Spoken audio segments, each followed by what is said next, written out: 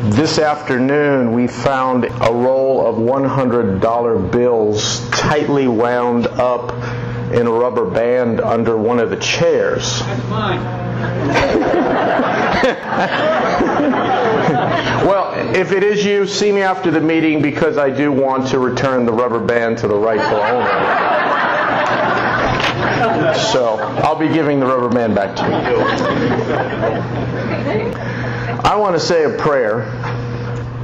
Lord, I'm asking that you would fuel that which I have to share with your people tonight with your power, your life, your anointing. I ask that you would soften all of our hearts, that you would open all of our hearts wide, that you would open our eyes and our ears, the eyes that are not physical, the ears that are not seeable, that by your blessed Holy Spirit you would open yourself, your heartbeat, your passion to us, and you would give us a revelation of your eternal, timeless purpose, a revelation of your Son, the Lord Jesus Christ, and all of His glory. But we would leave here changed. Our minds would be changed. Our patterns of thinking about your mission in the earth would be different. That we would have a new center, a new apprehension of what you are after concerning the church. That you would just blow to bits all of the junk that we have heard that doesn't map and doesn't match that which beats in your own heart. You just wipe it all off the table and give us a sighting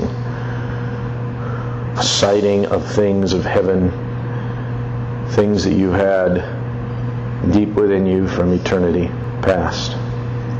And that, Lord, out of this meeting, you would grab hold of the hearts of many people here, but they would have a new direction, a new vision, and it would not die within them, but you would bring others into their life that would share the same vision, the same direction. In the name of the Lord Jesus. Amen. Before we plunge in and continue what I had begun this morning, I want to make a few statements. Organic church life is not about a new form of church. It's not about a new method of church. It's not about a new strategy of how to do church. It's about a new vision. It's about a new mindset. It's about a new foundation. And it's about a totally new basis upon which to meet. And, you know, I understand that there are some of you in this room who said, you know, I come to get the method. Give me the method. And if we started there, and there's so many conferences that start there and end there, you would have nothing. Nothing. Just another little group that meets in a house that will not turn the world upside down. That will not meet the beating heart of God. Brothers and sisters, we need a revelation from heaven that will blow our minds and change our hearts and cause us to say, there is one thing that God is after, and I'm giving my whole life to it. That is the basis of organic church life. And if you have something different, if you have something else, then you have something that is wood, hay, and stubble, and it will burn up very quickly. God's eternal purpose is to have a home, a house for Himself, a place in which He can call His own, a place in which He can rest, find rest, a place where he's totally welcome, a place where he is head, a place through which he can express his image in the earth and exercise his authority in the earth. And we're not talking about a physical place, but we're talking about a home for your Lord. When Jesus Christ was on this earth, he said the Son of Man has nowhere to lay his head. What is an organic church? It is a place in which Jesus Christ can lay his head. A place where he can find home. A place where he can call his own. A place where he feels totally, completely, exclusively welcome. And where he calls the shots. Where he truly is head. Not just in rhetoric, but in reality. The modern house church, simple church movement, in my judgment and in the judgment of the brothers who have been speaking to you, is driven by the same American consumerism that drives the typical institutional church. The burning passion is not God's eternal purpose. The burning passion is, how does this group meet my needs? And brothers and sisters, organic church life will never work if that's in the heart of the people who make it up. It will disintegrate, or it will turn into a scaled down version of the institutional church. And we've got a lot of that on the planet today. In our judgment, the modern simple church movement, house church movement, is for the most part shallow, insipid, and anemic. It's not going to turn the world upside down. In fact, in my experience, most of the house churches that I have seen, if I had to choose between being part of them and joining an institutional church, and those were the only two choices I had, I would run to the institutional church. There's nothing magical about meeting in a home. The home is not our passion. The living room is not what God's excited about. The modern house church, simple church movement as a whole does not understand God's eternal purpose. If you talk to most Christians and say, why do you meet in a home? You will get a dozen different answers, but none of it will sound like anything you heard this morning. None of it. And if I can get across to you that what I have shared this morning and what I will share tonight has everything to do with the church of the living God, then I will have succeeded. But you know what? It's going to take a revelation of God to show that to you. Because without the Holy Spirit revealing that and anointing my lips and my words to bring that across, you will leave here saying, show us how to do church. You understand? There will be no registration, no connection. Thus my prayer. Another point, the word organic, and this really irks me, but I think it makes Milt even more upset than it does me. The word organic has been co-opted and hijacked to mean something other than that which is done in the energy of God's own life. When we say organic church, we are saying that the Church of Jesus Christ is an organism, not an institution. And it has an expression that comes out of the life of God. I define organic church this way. It's a group of believers that are learning how to live by divine life together. Or to put it in terms of the story you heard this morning, it's a group of believers that are learning how to eat from the tree of life and drink from the flowing river. And out of it comes gold, pearl, and precious stone deposited into those believers to be the house of God on the earth. So there's a definition of organic church to remember. Most groups that call themselves organic are not. So that's my heart, that's my passion, right or wrong. You may disagree with me, but this is where I'm at. Now, I didn't have time to explain to you the 3 counterfeit cities. Actually, there's 6 in all, but there are 3 big ones. One of them really isn't a city, it's not even a counterfeit, it's just necessary. But here are the 2 cities and the one other destination. Egypt God's people were in Egypt for 400 years. He brought them out with a mighty hand. Egypt represents the world system. And more specifically, it represents the materialism of this world, the greed of this world, the name and fame of this world.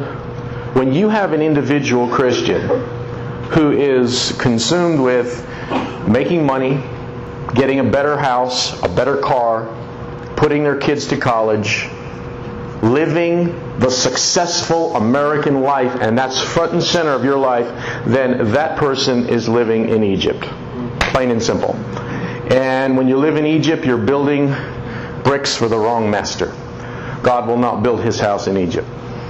There will come a decision in your life where you can go the way of the Lord's house or stay in your Egyptian lifestyle. And you'll know when that time comes and you're going to move in one direction or the other. One of the reasons why God's house is not being built today is because many of His people are content to live in Egypt. That's the main thing that they live for. The American dream and so forth. The other city is Babylon. And we talked about that this morning. It's organized religion. And God will not build His house in Babylon. His people in Babylon love Him. Most of them do. And He loves them. But He will always call His people out of Babylon who want His highest and His fullest. Doesn't make you special if you leave Babylon. Doesn't make you better than other Christians. And there's always the danger that those who leave Babylon tend to feel that they're more special than others and they become elitist in their attitude. And let me tell you something, the Lord will have nothing to do with that. You will turn into a very tiny, tiny, exclusive group of believers that are just a backwater in the Christian faith. Nobody will notice you and you will notice nobody else. And I have just described a number of movements outside the religious system in that sentence. And then there's the wilderness, and the wilderness is necessary. You have to go through the wilderness to leave Egypt to get to Canaan, and you've got to go through the wilderness to leave Babylon to get to Canaan. The wilderness is necessary, but God will eventually make a way out. He will give you a way out, and it's going to cost something. And many Christians die in the wilderness because they're not willing to pay the price to get out and to go to Canaan. Now, I'm speaking spiritually here, and folks, this is how the New Testament writers look back at the Old Testament. They see it as a spiritual picture. Pictures, all revealing Christ and the church. And so there's great precedence here. God will not build His house in Egypt. He will not build His house in Babylon. If you want to know more about those two cities in the wilderness, read a book entitled From Eternity to Here. There's a chapter for each. With that in mind, I want to continue the sweeping saga of God's story, the drama of His building a house for Himself. And the curtain opens now in the New Testament, and we come to the Gospel of John. And I mention the Gospel of John because chronologically, the New Testament does not begin with the Gospel of Matthew. Chronologically, it begins with the Gospel of John. You understand? And John, chapters 1 and 2, are the new Genesis. Remember I said God continues to repeat the story over and over again in the Old Testament? Well, He does it in the New Testament. He not only repeats it, He consummates it. The Old Testament is God's picture book. And when we open up the Gospel of John, God's done with pictures. He's through with them. Now we come to the reality. Enter Jesus of Nazareth. And I hope I'm going to give you a picture of Jesus Christ that may be a little bit bigger, a little bit higher, a little bit deeper, a little bit richer than just He's the Savior that died for my sins. John 1 and 2 have striking similarity to Genesis 1 and 2. How does John 1 open? What are the opening words? In the beginning. Boom. In the beginning, Genesis 1. And the language of John 1 and 2 reminds us of the 7 days of creation. If you look at John 1 and 2 carefully, you'll find this phrase, and the next day, and the next day, and the next day. On one day, John the Baptist appears as a voice crying in the wilderness. And in Genesis 1, the earth is created formless and void like a wilderness.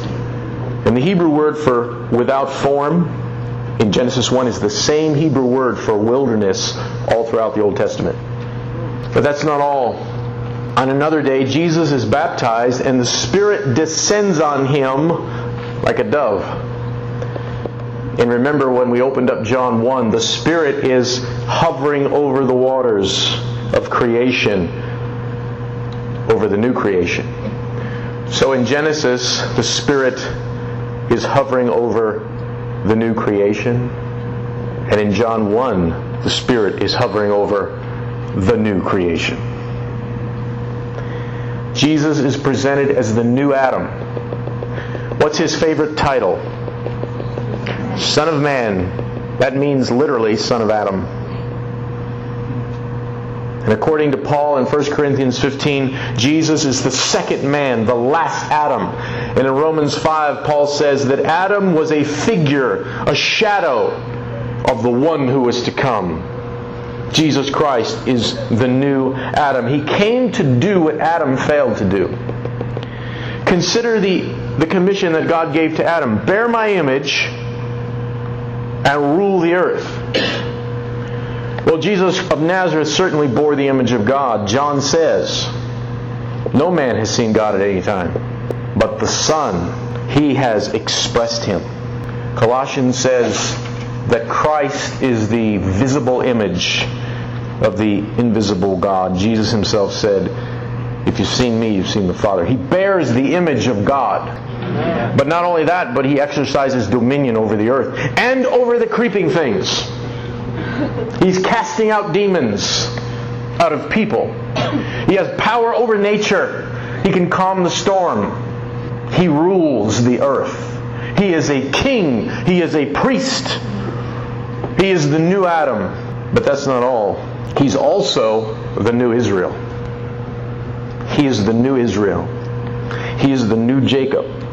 He selects 12 disciples. Why 12? Because Jacob had 12 sons, which became the 12 tribes of Israel. In John chapter 4, Jesus meets a woman at Jacob's well at noon. And the whole story is a replay of Jacob meeting his wife at a well at noon. He is the new Jacob. And if you look at the story very carefully, it's a mind blower, because Jesus is replaying the story of Jacob. He is the greater Jacob. And From Eternity to Here, I tell the story. Israel was in the wilderness of testing for how long? 40 years. Jesus Christ is in the wilderness of testing for 40 days. Why 40 days? It's an echo of the 40 years that Israel was in the wilderness. But that's not all. For each temptation, Jesus quotes Moses. And He quotes what Moses said to Israel when they failed God in the wilderness. The only difference is Jesus succeeded in each temptation. In Deuteronomy 8 verse 3, Moses says to Israel, man shall not live by bread alone, but by every word of God. Jesus repeats that in the wilderness. In the wilderness, Moses says to Israel in Deuteronomy 6:16, you shall not tempt the Lord your God. Jesus repeats that in the wilderness. In Deuteronomy 6:13, Moses said, you shall worship the Lord and serve Him only. He says that to Israel. In the wilderness, Jesus repeats that. He is the new Adam. He is the new Israel. He faced the same temptations in the wilderness that Israel did, but by contrast, he overcame. Adam failed in the Garden of Eden and was cast out. Israel failed in the wilderness and in the land of Canaan, and they were cast out. But where Adam and Israel failed, Jesus Christ succeeded.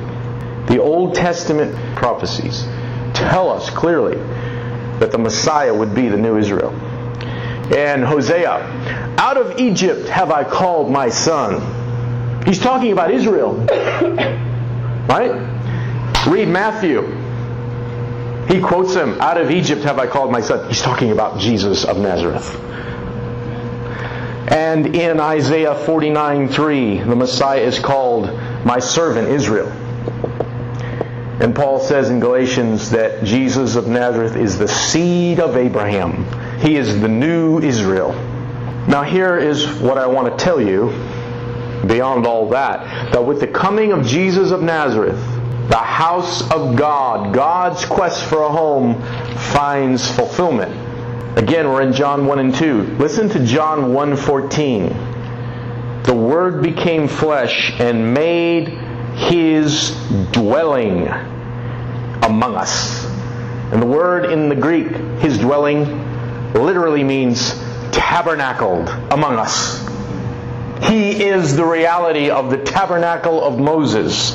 And then John goes on to say, we have seen His glory, the glory of the one and only who came from the Father, full of grace and truth. We've seen His glory. This corresponds to the glory that fell on the tabernacle, showing forth by a manifestation, supernatural manifestation, that God indeed dwelt in this house. And then in John 1:51, Jesus finds Nathanael and He says to Nathanael, you shall see heaven open and the angels of God ascending and descending on the Son of Man. What does that remind you of? That's Jacob's stairway to heaven. Remember, the angels were going up and down? He was saying, I am that stairway. In me, heaven and earth join together. In me, I intersect God's space and man's space. I am the house of God. I'm the real Bethel. Wow. But that's not all. In John chapter 2, with the temple of Solomon, the rebuilt temple, standing right beside Him, He says, destroy this temple and in 3 days I will raise it up. And the commentator says, He was not speaking of the physical temple. He was speaking of the temple of His body. Here He's not only saying in John, I'm the tabernacle, but I'm also the temple. The triune God from eternity past has been looking for a home.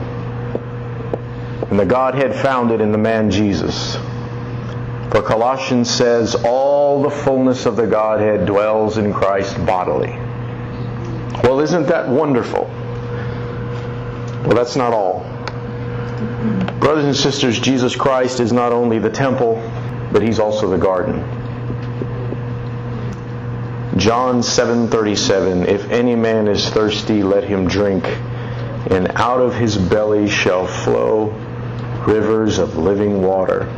And some scholars point out that when He says, out of his belly shall flow rivers of living water, the His belly is referring to Christ Himself. If that's true, then He's the real river, because there was a river that flowed out of Eden. He is the real garden. But that's not all. He is also the tree of life. Listen to His words. I am the vine tree. He who eats me shall live by me. He says this in John 6:57. As the Father has sent me and I live by the Father, he that eats me, He's the tree of life, shall live by me. He's the river, He's the tree, He's the garden. See, He's more than your Savior. He is the house of the living God. He is the king, He is the priest. He's the garden, He's the tree, He's the river. All of those things were pictures. But we have a little problem, because remember when we looked at the commission that God gave to Adam, it was threefold. It was bear my image, exercise my authority, and what was the other one? Be fruitful and multiply. Now we know that Jesus of Nazareth fulfilled the exercising of God's authority and the bearing of His image, but He never married. He never married. despite what the last temptation of Christ has proposed, or Dan Brown or whatever, Da Vinci Code, thank you. Despite what the Da Vinci Code has said, he never married. But listen to another statement that's recorded by John. Except a grain of wheat fall into the ground and die, it abides alone. But if it dies, it will multiply. It will produce many grains. Do you understand the incredible power of that statement? Do you understand what he's saying there? He's talking about himself. He's the real grain of wheat. When you pick up a grain of wheat, that's just a picture. God put it on the planet to reveal His Son. And brothers and sisters, outside the city of Jerusalem, on one dark, horrendous day, the real grain of wheat was put into the ground, and it died. But 3 days later, it multiplied. And Jesus of Nazareth rose again from the dead, and He became a life-giving Spirit, as Paul says in 1 Corinthians 15. And the one grain multiplied and became many grains. The only begotten Son became the firstborn among many brethren. I'm going to repeat that. The only begotten Son became the firstborn among many brothers and sisters. The grain of wheat multiplied, but that's not all. When Jesus rose again from the dead, where was He seen?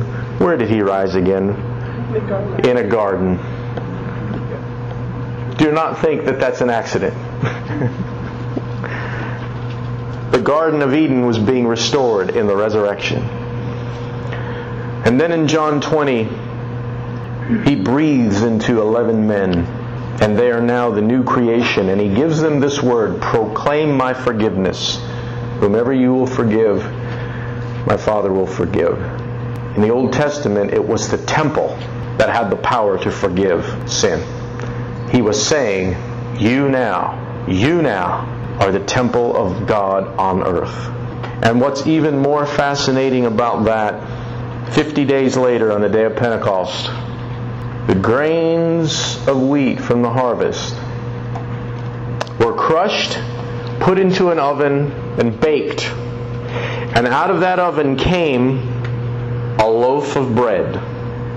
All those grains lost their individualism, independence, and they became blended together to make one loaf. And as that loaf was being brought out of the oven, a wind from the heavenly realm rushed into an upper room where 120 disciples of Jesus were standing. And the heavenly dove, the Spirit of God who had brooded over the new creation in Genesis 1, the Spirit of God who had dwelt upon Jesus of Nazareth at His baptism before He went into the wilderness for 40 days, that same Spirit fell on and came into 120 grains of wheat. And at that moment, those grains became one loaf. But something else happened. Tongues of fire fell upon their heads. And they began to speak in another language. And they understood one another. And they became one. And brothers and sisters, what God was saying is that this was the real temple. This 120 believers was the real temple. For just as the fire fell from heaven on the temple of Solomon and on the tabernacle of Moses, tongues of fire fell on their heads. And God was saying, this is my temple. And they spoke in another language, but it didn't divide them as it did in Babel. It united them. He was reversing what happened in Babel. He's retelling the story. See that? But this is the reality. And you thought reading your Bible was boring. John 1:12 says, "But as many as received Him, Christ, to them gave He power to become the sons of God." To them. And God said in Genesis 1, "Let them bear my image. Let them rule the earth." He's after a corporate expression. The temple of God is made of many living stones that have been joined together. This new temple is not made with hands, and the Scripture has a lot to say about that. Acts 17:24, God does not live in temples made by hands. Acts 7:48, Stephen says, "Howbeit the Most High dwells not in temples made with hands." Hebrews chapter 8, "The true tabernacle of the Lord is pitched by God and not man." This new temple is not made with hands. Now what I want to do at this point is I want us to look at 3 passages in the New Testament. 3 passages in the New Testament. Now we can develop this all throughout the epistles. And by the way, I've just given you a summary of the Gospels and Acts. Now let's look at the epistles. I want to look at 3 texts, and I want you to read them with me. We're going to read them in light of the story you heard this morning and just a few minutes ago. The first one is in 1 Corinthians 3, verses 6 to 17. And we're not going to read every single passage. We're going to jump around. But I want you to see this because what I hope will happen is light bulbs will go on as you read this passage, and you will see it in a new light given what you heard this morning. 1 Corinthians chapter 3, verse 6. I want you to imagine the church in Corinth. It's mostly made up of Gentiles. There are a few Jews there. There's only about 40 people in this church. And we know this based upon the fact that they met in a home when the whole church came together. We know this from the letter of 1 Corinthians. They met in the home of Gaius. And in that day, if you were pretty wealthy, you can fit 40 people in a home, 50 max. And the Scripture clearly says, Paul says in the letter, when the whole church comes together. So we're looking at about 40 people in a home. Okay, so think about that when we read this. Verse 6. I planted the seed. I planted. What do you do in a garden? You plant. You plant seeds. Apollos watered, but God made it grow. What does a garden do? It grows. Verse 9. We are God's fellow workers. You are God's field. God's building. Now, does anybody in the room have an amplified version of the Bible? You do? What would you read verse 9? For we are fellow workmen, joint promoters, laborers together with and for God. You are God's garden and vineyard. That's it. God's garden. You are God's garden. This group of 40 believers in Corinth is the reality of the Garden of Eden. And Paul planted them. But they're not just the garden, they're also God's building. Remember, the rabbis and the Hebrews said that the Garden of Eden was the first temple. It was the house of God. It was really the building materials. Okay, look at verse 11.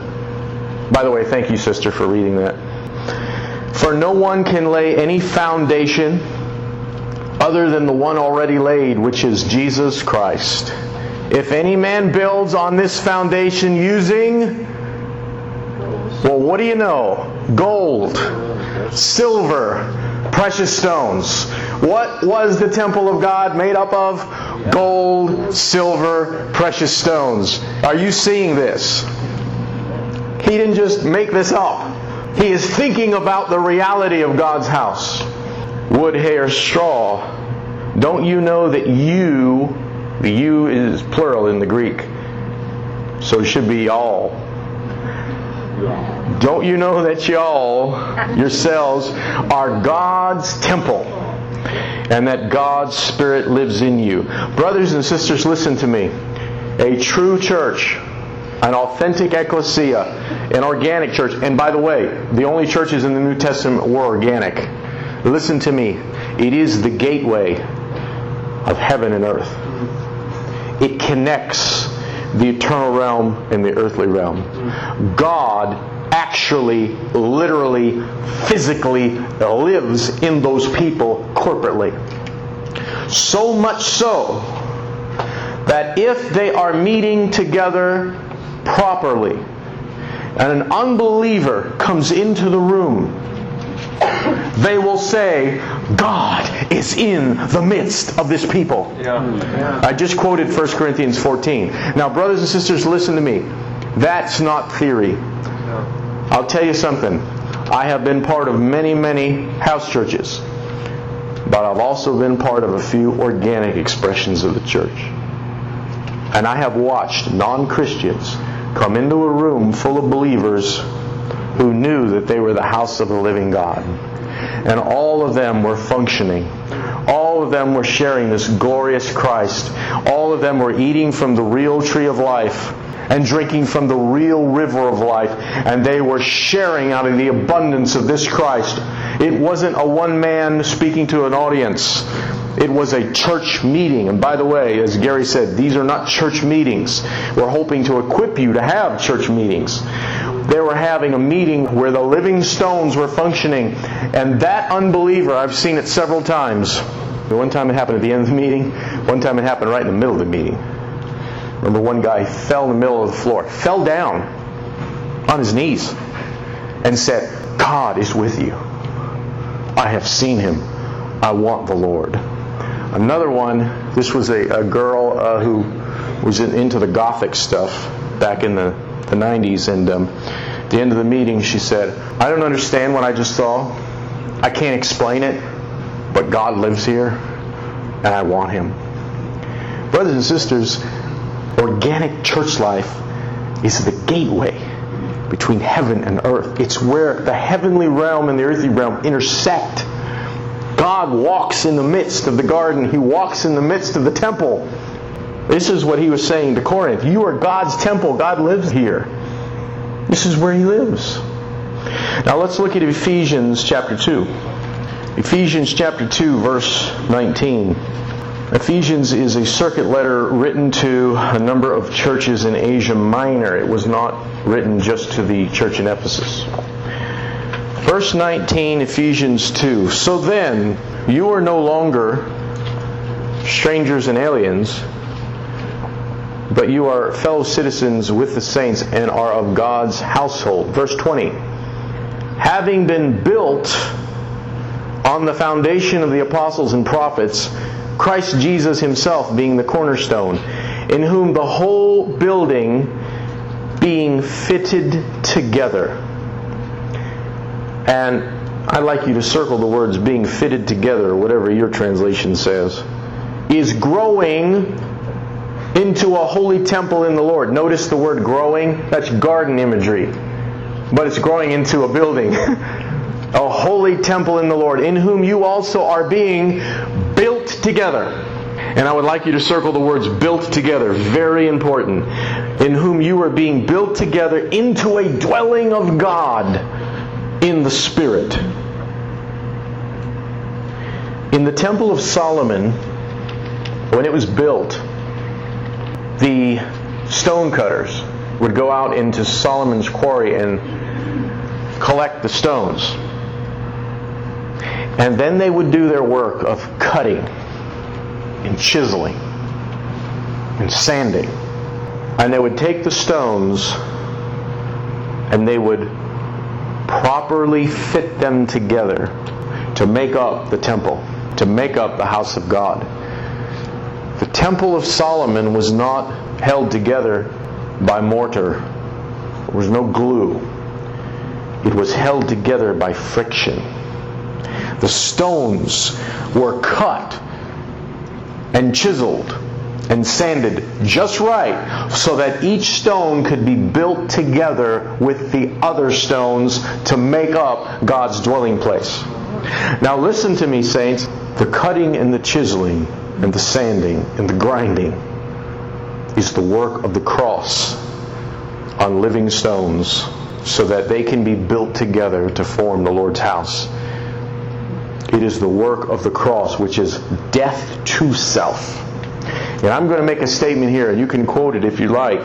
I make it everywhere I go because it is one of the missing ingredients in this whole business of having authentic church life, authentic body life. And here's the statement. Organic church life doesn't work. Never has worked. Will never work unless you embrace the cross. And you will find it if you try to meet with another group of believers. You will find it. You will find the cross there in spades. Organic church life is a railroad track to the cross. And what God's wanting to do is destroy you. You, yourself, nature, the flesh. He's out to destroy everything that's not Christ, because the house of God is built with Christ, by Christ. The house of God is Christ. And Christ is in you. And everything that's not Christ, He will, by the transforming of His Holy Spirit, the stone cutter Himself, will cut and chisel and grind, and the instrument of that cross will be your other brothers and sisters. And it's at this point where you have a decision. Am I going to lay down on the altar and die? Am I going to lose my life? I'm using Jesus' words. He said, if any man follow me, let him take up his cross and lose his life. Cross means loss. It means losing your opinion. Losing the way you think things should be done. Losing your need to be seen and noticed and honored and appreciated and everything else. Brothers and sisters, you will know the cross in organic church life, but this is how God gets His house. Because the living stones have to be rightly fitted together to be His dwelling. You understand? The house of God is filled with glory and gore. I've described it this way since the 80s. It is a wedding of glory and gore. And you hear a lot of people screaming because they're dragging crosses around. The gateway to life is death. And so when Paul is talking about being built together, this is what he has in mind. This is how God gets His house. All right, let's look at the last one in 1 Peter chapter 2, verse 4. 1 Peter chapter 2. You know that Peter's real name was Simon. You know that Jesus named him Peter. Any idea what Peter means? It means a stone. Yeah? He's a little stone. It's not without significance. In verse 4 of 1 Peter chapter 2, Peter says, as you come to Him, the living stone, that's Christ, rejected by men but chosen by God and precious to Him. He just called Jesus Christ a living stone but also a precious stone. You also, like living stones. Living stones. Jacob pouring oil on a rock, making it a living stone, are being built into a spiritual house to be a holy priesthood, offering spiritual sacrifices acceptable to God through Jesus Christ. Verse 9. But you are a chosen people, a royal priesthood. What's a royal priesthood? It's a kingdom of priests. What was Adam? A king and a priest. What was the new Adam, Israel, to be? A kingdom of priests. And now he says to the churches that he's writing to in Asia Minor, northern Asia Minor, you are a chosen people, a royal priesthood, a holy nation, a people belonging to God. Why? What is your purpose? That you may declare. Now that word declare in the Greek means show forth, or I like manifest. That you would show forth, that you would manifest, proclaim the praises. And the word there, praises, means virtues, excellencies, glories. And you would manifest the glories of Him who called you out of darkness into His wonderful light. What's he saying here? He's saying that the churches are made up of living stones that are built together to be God's house, And the purpose is to manifest the glories and the riches of who God is, the riches of Christ. To manifest His image, to exercise His rule. Living stones built together. So brothers and sisters, now we see the fulfillment of Ezekiel's vision. Now we see the fulfillment of Haggai, who said, the latter house shall be greater than the former house. It is the church of the living God as God conceived it to be. It is the body of Christ as God conceived it to be. And all throughout Scripture you see this exhortation to bear fruit, bear fruit, bear fruit. Well, a tree doesn't bear fruit by effort. It's just locked into the source of life and fruit comes out automatically.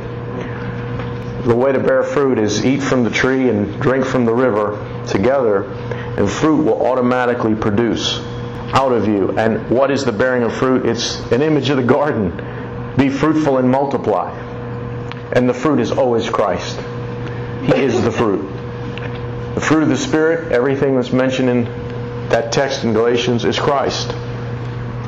Now we come to the finale, Revelation 21 and 22, and I just want to read a few passages.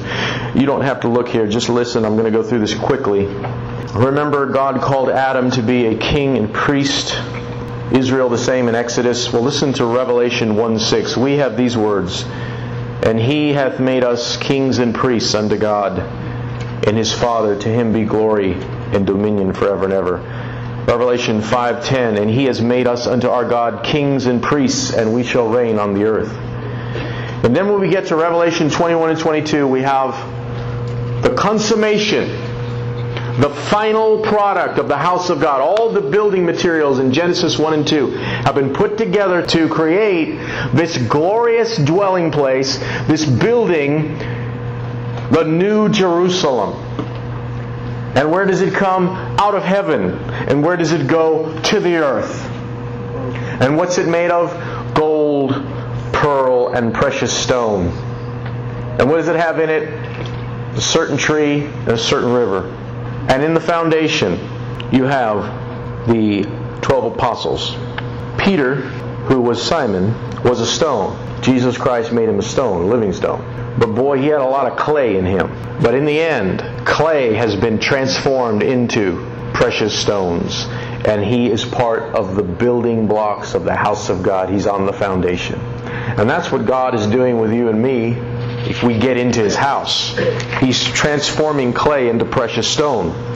This city is a garden and it's a temple together. It's 1,500 miles square. It's a perfect cube. And it's huge, 1,500 miles, approximately. Now, can you think of anything in the Old Testament that was a perfect cube wherein God dwelt? What was it? Talk to me. The Holy of Holies was a perfect cube, and God dwelt there. What's happening? The building of God is becoming bigger and bigger and bigger. From an altar and a tent, to a tabernacle, to a temple, to a bigger temple. And now it fills the universe. God has gotten His house. And Revelation 21:10 says, And He carried me away in the Spirit to a great and high mountain, and showed me the holy city, Jerusalem, coming down out of heaven from God, having the glory of God. Brothers and sisters, God's goal is not to take you to heaven. It's to bring heaven to earth. Yes. It's to have His house on this earth. A Bethel, a dwelling place, a garden that's become a city, that's become a temple. And then we have the final words in Revelation 21. I heard a great voice out of heaven saying, Behold, the tabernacle of God is with men, and He will dwell with them, and they shall be His people. And the dwelling of God is now with mankind. And in the end, God gets His house. Now, brothers and sisters, listen to me carefully. An organic church, an authentic organic church, is a foretaste. It's a foregleam of the New Jerusalem. And in true organic church life, you and I will experience some of the glory that's to come. Because God literally dwells in His people. When they are built together, and let me tell you what's going on here, and this is the practical edge to all this. When I was a Christian, when I became a Christian, I was taught by many, many different denominations and movements that the whole reason why God didn't kill me and take me to heaven was so that I can share the gospel with other lost people and bring them to Christ. Now, if you have ever heard that, I want you to raise your hand. Okay, look around you. Look around you. Right? The only reason why you're living, why God didn't kill you and take you to heaven, is so that you can share Jesus with other lost souls. Okay? Now, to use the metaphor that we've been looking at, here's what that message is. The reason why you exist is that God made you a living stone. You used to be a dead stone, right? He poured oil on you by His grace and made you a living stone. Your purpose is to find other dead stones, pour oil upon them, and make them living stones. So what God is after is many living stones on the planet. As many as possibly can be obtained. Right? Now, in some other, if you're not evangelical, then in the mainline churches, it's let's make the world a better place. Right? Now, listen to me. Who is at the center of both of those messages? You. Me. Human beings. It's either God wants me to go to heaven so I can escape hell. I'm at the center. All the arrows point to me. You know, it's about saving my hide or someone else's hide. You know, human beings, I'm saying. Or it's about making my life easier. You know, in certain movements, it's salvation isn't the big thing. It's the blessing and healing, physical blessing, material blessing.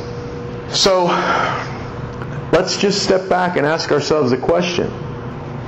Is it possible that God's highest intention, is it possible that the whole reason for creation was not to make dead stones living stones and to obtain as many living stones as possibly can be obtained? And I will answer and say, it's not only possible, but that is not God's intention. It's not His highest intention. It's not His eternal purpose. Because if the saving of lost souls was God's ultimate intention, then how do you explain the fact that human beings came into this earth not in need of salvation? I'm going to run that by again. If God's purpose for creation, if what provoked Him to create was to save lost man, then how do you explain that man came into the earth, human beings came into the earth, not in need of salvation? Obviously, there was something else He wanted. And He's never let go of it. Never. He's still after it. And so what we have on the earth today are many living stones filling the earth. Many living stones worshiping God. Many living stones trying to get other dead stones to be living stones. Many living stones filing into buildings to listen to one living stone give a message that motivates them to try to get other stones to be living stones. And God is still homeless. He wants those living stones in every city to be built together to form a dwelling for Him. A dwelling place that is by Him, through Him, and to Him. He wants a house for Himself, that the arrows would turn from you and me to Him. Now, that will mean that dead stones will become living stones. It will mean changing things in the physical order. It will mean His blessing. But brothers and sisters, that's like fruit falling off a tree. The intent is that He would have a home where He can lay His head, where He can find rest, where He can be free to be Himself, where He can express Himself, where He can bring the heavenlies to earth, in a people, through a people. And so, brothers and sisters, here is my exhortation. You are in this room as a living stone. And maybe some of you are living in Egypt. And whether you realize it or not, you're building bricks for the wrong guy.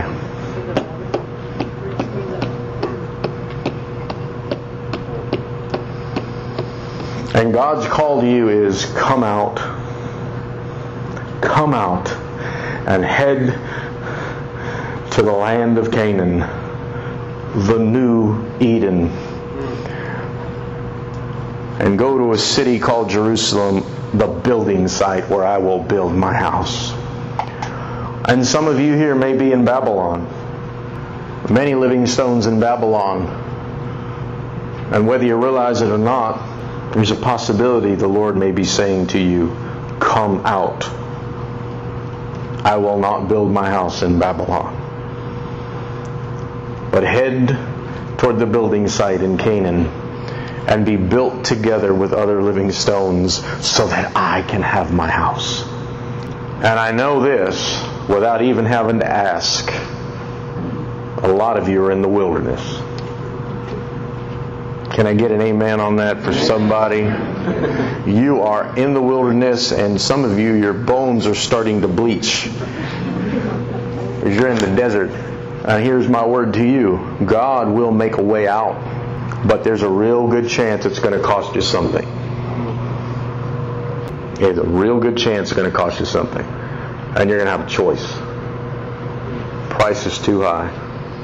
Or I'm going to be a person of the altar and the tent. And I'm going to head to the building site no matter what it costs me. Now, brothers and sisters, we're going to get more practical, but you have got to see. You have got to see that God has a burning intent. From the beginning, it was to expand the mutual indwelling that He shares with His Son. I'm talking about the Father. He wants a house on the earth. A people through whom He can express His fullness. The fullness of Christ. This is what the church is. It's not a method. It's not a system. It's not a strategy. It's not a form. It's not about that. Forget that. It's a group of people who are learning together how to eat from a tree and drink from a river and allow gold, pearl, and precious stone to be formed into them so that they can be built together to form the house of the living God, wherever they are. And so that in every city, someone can say, where's God? I'll tell you where God is. He's on this street. He meets in this house with these people. Or He's over here in this street. And multiple places. And I'm not just saying one place in the city. Don't hear me wrong. But Frank, isn't God in some of these other places that are not what you're describing? There is a big difference between God visiting and God dwelling. I have been in many, many churches, quote unquote, that the opening prayer and the ending prayer was, God, give us a visitation. God, visit us. God, we welcome you to visit us this morning. And He does. He visits. But that's not home. You understand? Yeah. He's not looking for an overnight stayover, a lodging. I mean, He'll do that. And doesn't the Lord live in all of us? Yeah. But Paul said in Ephesians that Jesus Christ would make His home in you. Ephesians 3. Make His home. He can live in you but not be at home there. You understand? We're talking about a dwelling. We're talking about the place where He can lay His head. There's a beautiful picture of this in the Gospels. Jesus Christ was rejected everywhere He went. From the moment He came to this earth, He was rejected. He came to His own, and His own received Him not. His very birth, there was no place for Him. All the doors were slammed in Bethlehem. So He was born in a manger, where animals were fed. And then when He was about 2 years old, He's being hunted like an animal. And all the little boys that were 2 years old were slaughtered if they were Jewish. He escaped. And He grows up and He becomes a man and comes into full manhood, and He starts teaching in His hometown Nazareth. He's rejected by the people. Is this not the son of Joseph and Mary? This is the carpenter. Who is this guy? We know him. You know? His own brothers and sisters rejected him. It says that in the Scripture. They didn't believe who he said he was. The Samaritans rejected him when he went into the city, so much so that James and John wanted to bring fire down from heaven. You know?